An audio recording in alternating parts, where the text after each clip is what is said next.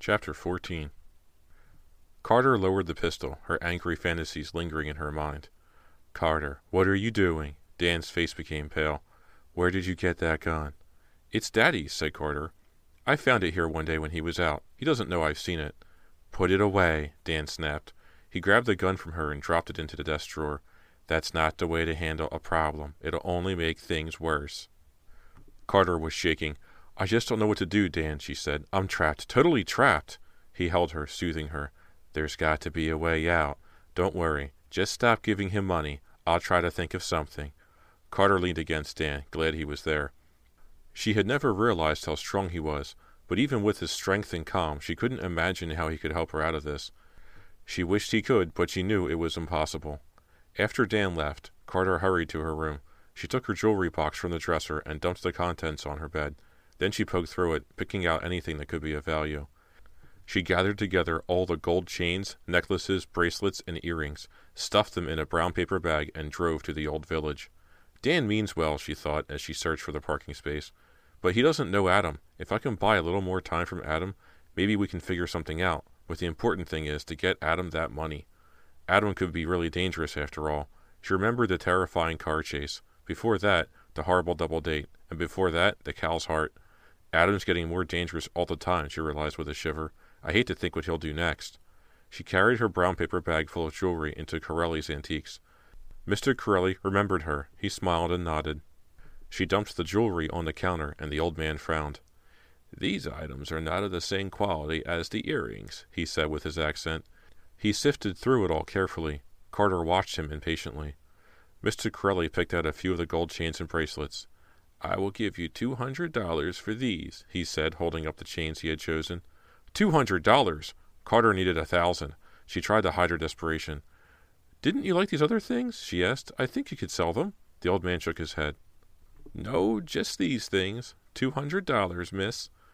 Carter saw that he would not bargain this time. Maybe $200 would hold Adam for a few days, until she thought of some way to get more money. It would have to hold him. "Okay," she said. "It's a deal." Mr. Corelli gave her the money. She stuffed it into the paper bag and left. She took the rest of the jewelry to the other antique shops on the block, but nobody wanted to buy the things Corelli had rejected. Carter was near tears. What could she do? It was already 5 o'clock. She had no idea where she could scrape up $800 on such short notice. What would Adam do when she offered him only $200? Would he take it? Or would he be insulted or angry that she couldn't give him all he'd asked for? She didn't know how he'd react and was shaking with fear and fury as she made her way through the narrow streets of the old village to Adam's house. Easing the car down Fear Street, she pulled up at the curb. Then she climbed out of the car, clutching her paper bag. She took a deep breath and walked up to Adam's front door. It was dark by the time she turned onto her street. After leaving Adam's house, she had driven around in a daze, not seeing where she was going and not caring. One thought floated through her mind as she drove. Is the nightmare over now? Could it really be over? Pulling into her drive, she saw that her parents were still out, but someone was there, leaning against the door. Carter's heart pounded. She climbed out of the car and walked up to the front door. "Dan!" she cried. "Where have you been?" he demanded. She didn't answer him, avoided his eyes, and wondered why he'd come back. She opened the front door and went into the house. Dan followed her in. "What's wrong? Did you see Adam?" She didn't want to tell him. She tried to come up with another lie, something he'd believe. She didn't get a chance. The doorbell rang. With a cry of surprise, Carter went to answer it, Dan behind her. She opened the door to see 2 grim-faced police officers. "Are you Carter Phillips?" asked one. Carter stared at them, her mouth open. She nodded. "We'd like to ask you a few questions." "What about, officer?" asked Dan. The other police officer cleared his throat. "Someone shot Adam Messner," he said. "He's dead." Chapter 15. Carter froze. The police officers strode into the house, shutting the door behind them. "Can we talk in there?" asked one, indicating the study. "We have just a few questions." "Of course," said Dan. He led Carter into the room. The 2 officers followed. They all sat down. Carter was glad Dan was there, handling this for her. He was so calm and collected. If only she could be that way, but she couldn't. She shook as she waited to hear what the officers had to say. "Miss Phillips," said the first man, "this won't take long. Did you know Adam Messner?" He flipped open a notepad and sat with a pen poised above it, waiting for Carter's answer. Carter nodded. "We went to Shadyside High. He was in my math class." The other officer said, "Did you see Adam today, Miss Phillips?" "No," Carter lied. Her mind was racing from thought to thought. I know Adam, but we're not friends. I didn't see him outside of school. One of his neighbors said she saw your car parked outside his house this afternoon, said the officer. No, she must have been mistaken, said Carter, shaking her head. I haven't seen Adam today. In fact, Dan and I have been here all day studying. Right, Dan? Dan looked at her, startled at first, and then suspicious. Then he backed up her story. That's right, he told the man. We've been here all day. And where are your parents, Miss Phillips? They're out of town at a wedding. They won't be back until late. The officers glanced at each other, then stood up. The first one snapped his notepad shut. All right, he said. Thank you, Miss Phillips. I hope we haven't upset you. We may have to come back later to ask more questions, but that'll do for now. Carter showed them out. She shut the door after them, leaning against it with a sigh. You did go to Adam's house today, didn't you? Said Dan, following her into the hall. Why did you lie about it? Carter hesitated. I didn't want the police to get involved with my troubles with Adam, she replied finally. They might have found out why he was blackmailing me. But I didn't kill him, Dan, I swear it. Dan just stared at her. Carter thought, I've never seen Dan like this before. So cold. What does it mean? She strode up to him and grabbed his shoulders, pleading with him. I didn't do it, Dan. You've got to believe me. But she could see that he didn't believe her, and Carter couldn't blame him. After all, why should he believe anything she said? Lately she'd done nothing but cheat and tell lies. I'm going home, Carter, Dan said, his voice strangely distant. Dan, will you call me later? I'll be here all alone for a couple more hours. I'm kind of scared. He stared at her without smiling. Sure, Carter, I'll call you later. Don't be frightened. But his words lacked any warmth. He walked out without kissing her goodbye. Alone in the house, there was nothing for her to do but pace from room to room. She walked upstairs, downstairs, downstairs, thinking wild, frantic thoughts, her mind racing through the events of the past couple weeks. As she paced, squeezing her hands into tight fists at her sides, one thought kept popping into her mind. She tried to push it out, but it wouldn't go away. Adam is gone, she thought. He's finally out of my life, forever. My problems are solved. Carter felt a brief moment of relief, but she couldn't enjoy it for long. Because another thought intruded. Adam was dead, and the police knew there was a connection between them. What's happened to me? She wailed out loud into the empty room. I used to have a perfect life. How did it get so messed up? For an hour she paced the house this way. Finally, the ringing of the telephone broke through her tortured thoughts. It's Dan, she thought happily. It's Dan, calling to tell me he's sorry he doubted me, to make sure I'm all right.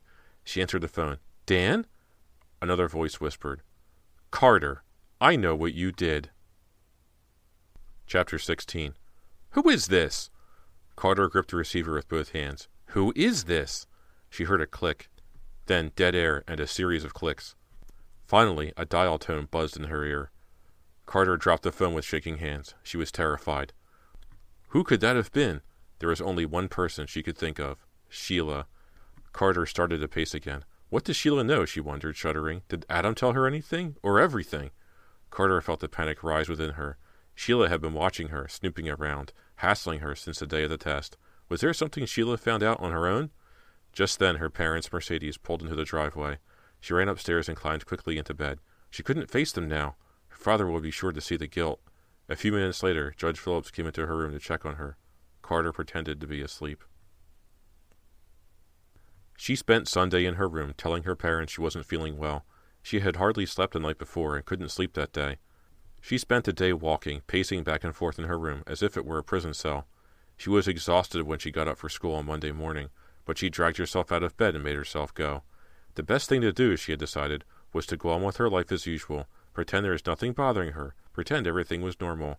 As soon as she got to school, she realized how futile that was. It was obvious that everyone in Shadyside had heard about Adam's murder. Carter stepped into the school building, smiling at her friends and saying hello to people, but that didn't last long. No one smiled back at her. Her friends turned away, and the others just stared. People stopped talking as she neared them. After she passed them, she heard whispering. She caught only a few of their words, but those were enough. Police. Adam. Murdered.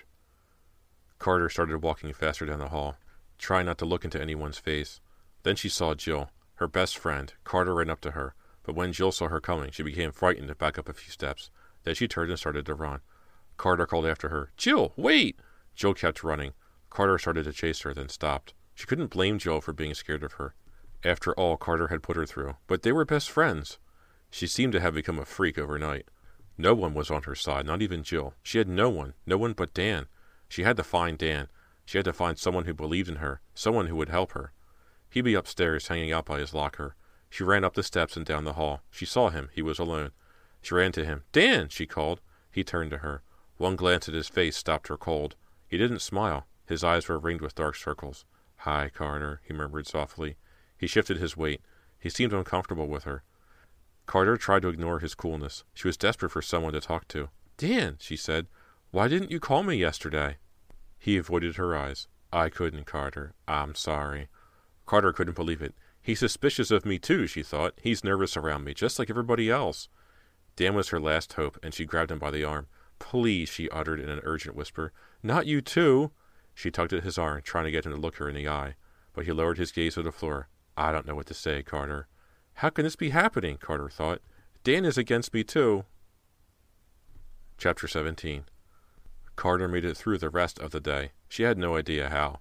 When she walked away from Dan, she just shut herself off, turned her thoughts inward, away from everyone else.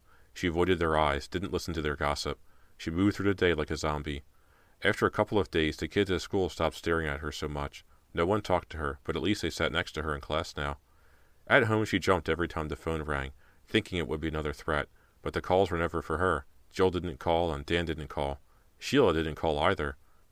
Maybe everything will be okay now, Carter thought. Slowly, my life will get back to normal. The kids will forget about Adam. Dan will relax and come back to me. Maybe, Carter thought, the worst is over. Then, one evening, Mrs. Phillips dragged the judge out to a charity benefit. Dressed in a sequined silver evening gown, she came downstairs to the living room where Carter was watching TV. "Will you be all right tonight, Carter?" Mrs. Phillips asked her daughter. Carter didn't take her eyes from the television set. "I'll be fine." Mrs. Phillips sighed and cast a glance up at the staircase. "What is taking your father so long?" she murmured. Then she shouted up the steps. "John, we're going to be late." A few minutes later, Judge Phillips appeared, adjusting the bow tie to his tuxedo. "Why do we always have to be the first to arrive at these functions?" he grumbled. "We have no choice, dear," his wife replied. "I'm the chairperson. I've got to be there first to greet all the guests." "Next time you can go without me then," said the judge. "Oh, John." The judge paused in the doorway of the living room to say goodbye to Carter. "We won't be long," he told her, "no matter what your mother says. I'll make sure we're back at a decent hour. I've got a lot of work to do tomorrow." "Okay, Daddy," said Carter. "Are you going to be all right here, all alone?" he asked. "I already asked her that, dear," said Mrs. Phillips. "She says she'll be fine. Now let's go." "Maybe you could ask Jill to come over and keep you company for a while," the judge suggested. "And remember, don't open the door to anyone." Carter said nothing. She couldn't ask Jill or Dan or anyone else to come over and keep her company. They wouldn't do it. "She can take care of herself, John," said Carter's mother. "Good night, dear. Don't stay up too late." "Bye," said Carter. She breathed a sigh of relief when the door finally closed behind them. Lately, she felt completely comfortable only when she was alone. She microwaved a frozen pizza and sat in front of the TV to eat it. She had never watched as much TV as she had the last few days. There was nothing else to do. After a couple hours, Carter started to feel bored and sleepy. But it was only a little after 9.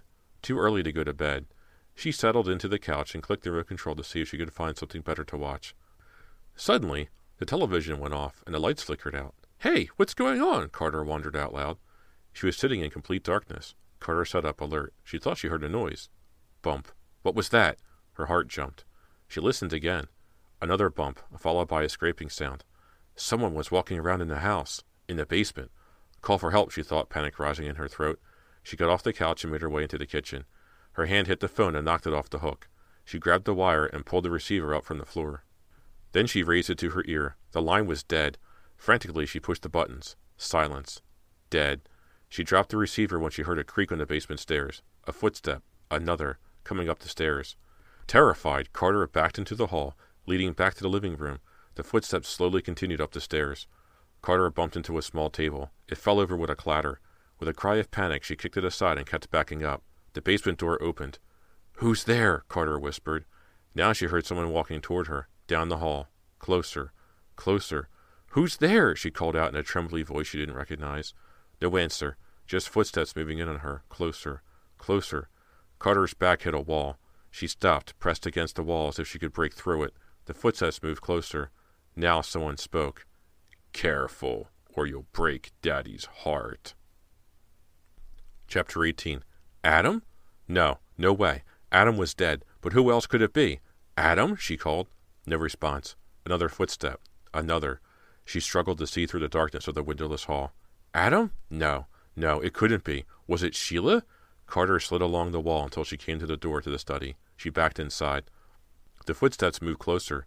The intruder was at the study door. She could make out a ski mask. I'm trapped, Carter thought, trembling. I'm trapped. I'm dead. Her knees started to buckle as she backed up against her father's desk. Then she remembered. The gun. She stumbled around the desk as the footsteps moved into the room. The intruder was almost upon her. She felt for the top drawer and yanked it open. With trembling hands, she felt around for the gun. Where was it? It was gone. Chapter 19. The intruder leaped at her. Carter fell back, and the stalker lurched forward with a low grunt and pinned her against the wall. She tried to scream, but he grabbed her by the throat, clamping his other hand over her mouth. Carter knew this wasn't Sheila. He was too big, too strong. It was a man with huge hands. As she frantically struggled to free herself, he gripped her neck with both hands and squeezed her throat. Carter gasped. All that came out was a squeak. I can't breathe, she realized. She choked. You were a lucky girl, the man said in a low voice. I tried to run you off the road, but you slipped away. Not this time. This time the message will get through. He gripped her throat even harder. Her lungs ached for air. Stars began to dance before her eyes. He was choking her to death. The stars grew brighter, brighter, until she couldn't see. Then Carter was swallowed up by a blinding white light. Chapter 20. A faint wailing sound cut through the silence. The wailing became a scream, louder, louder. The white gave way to flashing red lights, sirens. Sirens! The police! All at once, the man's grip loosened on her throat. Wheezing loudly, Carter sucked in a breath. The blood pumped back to her brain. She screamed. The sirens were deafening now, from right outside the house. The man's hands slid off her throat. She was so dizzy, so dizzy. She screamed and crumpled to the floor. She heard a loud crash, heavy footsteps. The intruder started to run. Carter heard someone shout, "Freeze!" Another voice cried, "I've got him!" Carter sat up. The dark room was spinning. A flashlight beam bounced off the wall. Then the light hit her in the face. "Hey, are you all right?" Carter blinked. Someone was helping her up. She raised her eyes to a worried-looking police officer. "Miss," he said, "can you hear me? Are you hurt?" Carter shook her head uncertainly. She opened her mouth to speak. Her throat hurt. I'm okay, she choked out. "Can you walk?" She nodded. She stared blankly into his worried face. The officer supported her. He walked her into the hallway. She stood before a knot of police officers. They had surrounded the intruder. He stood with his hands cuffed behind his back. He still wore the ski mask over his head. Carter watched as one officer pulled the mask off. Hesitantly, Carter stepped forward. The officer trained his flashlight on the man's face. Carter gaped in shock. Chapter 21. The man was sandy-haired, heavy-set, about 45 years old. He had a craggy, ruddy face and thick, dark eyebrows. He scowled at her bitterly. Carter shook her head. "I've never seen him before," she said. "Who is he? I don't understand." He knew her. She remembered what he had said. "Careful, or you'll break Daddy's heart." Why had he said that? Had he been the one who put the bloody heart in her tennis bag? He had also said that he had tried to run her off the road. Then it hadn't been Adam after all. Or even Sheila. No, it must have been this man, this stranger. But why had he done it? Who was he? Then Carter heard a familiar voice. "What's going on here? Where's my daughter?" It was her father. Her parents were home. "Here I am, Daddy," she called. She ran to him and hugged him. Her mother leaned over to embrace her. "Carter, what's happened?" she asked. One of the police officers approached them. "Judge Phillips," he said, "we're responding to a burglary call. Someone tripped the alarm in your basement door. We came as fast as we could. We heard someone scream, forced our way in, and found this man." He pointed to the intruder. "He attacked your daughter." Carter's father held her tight. "Are you all right?" he asked her. "Did he hurt you?" Carter shook her head. Two officers began to lead the handcuffed intruder away. The judge stopped them. "Wait a minute," he said. "I want to get a look at this man." An officer beamed his flashlight on the intruder's face. The man glared angrily back at Judge Phillips, but didn't say a word. "I recognize him," said the judge. "I've seen pictures of him. He works for Henry Austin." Carter lifted her head. "Henry Austin? What would he want with me?" "We're taking him in for questioning now, Judge," said the police officer. "We'll call you if he tells us anything you should know." Before the officers left, one went downstairs to reconnect the electricity. The lights flickered on. The TV blared out. Carter switched it off. She sat on the couch with her parents. Her father kept his arm around her, comforting her. "Daddy," said Carter, "I don't understand. What was that guy doing here?" "He's one of Henry Austin's thugs," said her father. "I think he was using you to try to send me a message. He wanted to scare me into letting Henry Austin go free." Carter was confused. "What do you mean?" Austin's afraid the jury's going to convict him. He's trying to intimidate me, to get me to let him off. Honey, I'm truly sorry. I've often received threats, but it never occurred to me that anyone would ever come after you. You know I'd never intentionally put you in danger." Carter nodded. She understood a few things now, things that hadn't made sense before. Her father was studying her throat with concern. "Are you sure you're all right, Carter? Your neck is very red." She raised her hand to her neck. It felt sore, but she didn't want to go to the hospital. "It just hurts a little, Daddy," she said, "but I do feel a little weak. I think I'll go upstairs and lie down." "All right, dear. I'll come up and check on you in a little while. I have to call the district attorney." Carter slowly climbed upstairs to her room and shut the door. She lay on top of her bed covers to think. All along she assumed that it was Adam who had put the bloody heart in her tennis bag.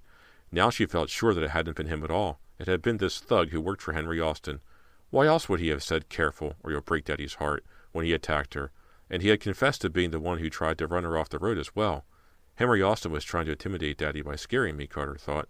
He was sending Daddy a message. Let Austin go, or your daughter is dead. Normally, Carter would have told her father about the terrible things happening to her, but since she thought Adam was doing everything, she couldn't. I even thought it was Adam attacking me tonight, Carter thought, shaking her head. How dense can you get? A detective came to the Phillips' house the next morning. Judge Phillips greeted him and took him into his study to talk. An hour later, the door to the study opened. The detective shook the judge's hand and left. Then the judge called his wife and daughter into the study to tell them what the police had said. Mrs. Phillips was very upset. The judge tried to calm her. "The police questioned the intruder very closely last night," Judge Phillips said. "They got a lot of information from him, and they're holding him without bail. They assured me that we will all be perfectly safe now, and I believe them." He looked at his wife, who sat sniffling in her chair. She didn't say a word. She just shook her head nervously. The judge sighed. "Did he admit that he was working for Henry Austin?" Carter asked. Her father nodded. "And Austin knows he was caught. Now that the police are onto him, I don't think Austin will try any more intimidation. At this point, it would hurt his case, not help it." Carter's mother was still crying. She couldn't seem to calm down. Carter watched her father as he took her mother's hand and held it warmly. "Dear," he said, "the trial is almost over. When it's all over, all this craziness will stop. Please stop worrying. Everything will be all right. I promise." Mrs. Phillips stopped sniffling. She wiped her eyes and nodded. "I trust you, dear," she said. "I trust you." She climbed to her feet and made her way from the room. Carter watched her go. Then she stood up herself. "Carter," said her father, "if you need anything, I want you to know I'm here for you." "Thanks, Daddy." She started out of the room, turning back toward her father as she shut the door. He took the gun out of his briefcase and put it back in the drawer. That's why the gun wasn't there when I needed it, she thought. Daddy had it with him.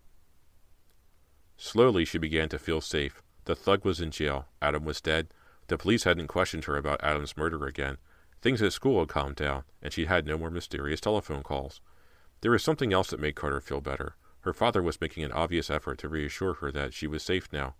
Although he was still very busy, he paid more attention to her. He made sure to ask her how she was feeling several times a day. He felt guilty, Carter figured. After all, she'd been attacked because of his case. But Carter didn't care about her father's motives. She basked in his attention, and it did make her feel better. It's really true, she thought happily. My life is going back to normal. 3 nights later, Carter was studying in her room when the telephone rang. She answered it. "Hello?" "Guess who, Carter? It's me, Sheila." Sheila. Carter was too stunned to say anything else. Her sense of security melted away like ice in a fire. "I need some money, Carter," Sheila said. $500 ought to do it." "Huh? What are you talking about?" Carter asked. "Why would I give you money?" "Don't play innocent. You know exactly what I'm talking about. You paid Adam to keep quiet, and now you're going to pay me." "What? Why should I?" "I'll tell you why. Because I know everything. I know all about you and Adam. Adam told me everything. Most of all, I know you killed him." Carter's heart stopped. That's all right, Carter. Don't bother trying to deny it. I was the one who found Adam's body. I was the one who called the police. I know you killed him. And I've got proof."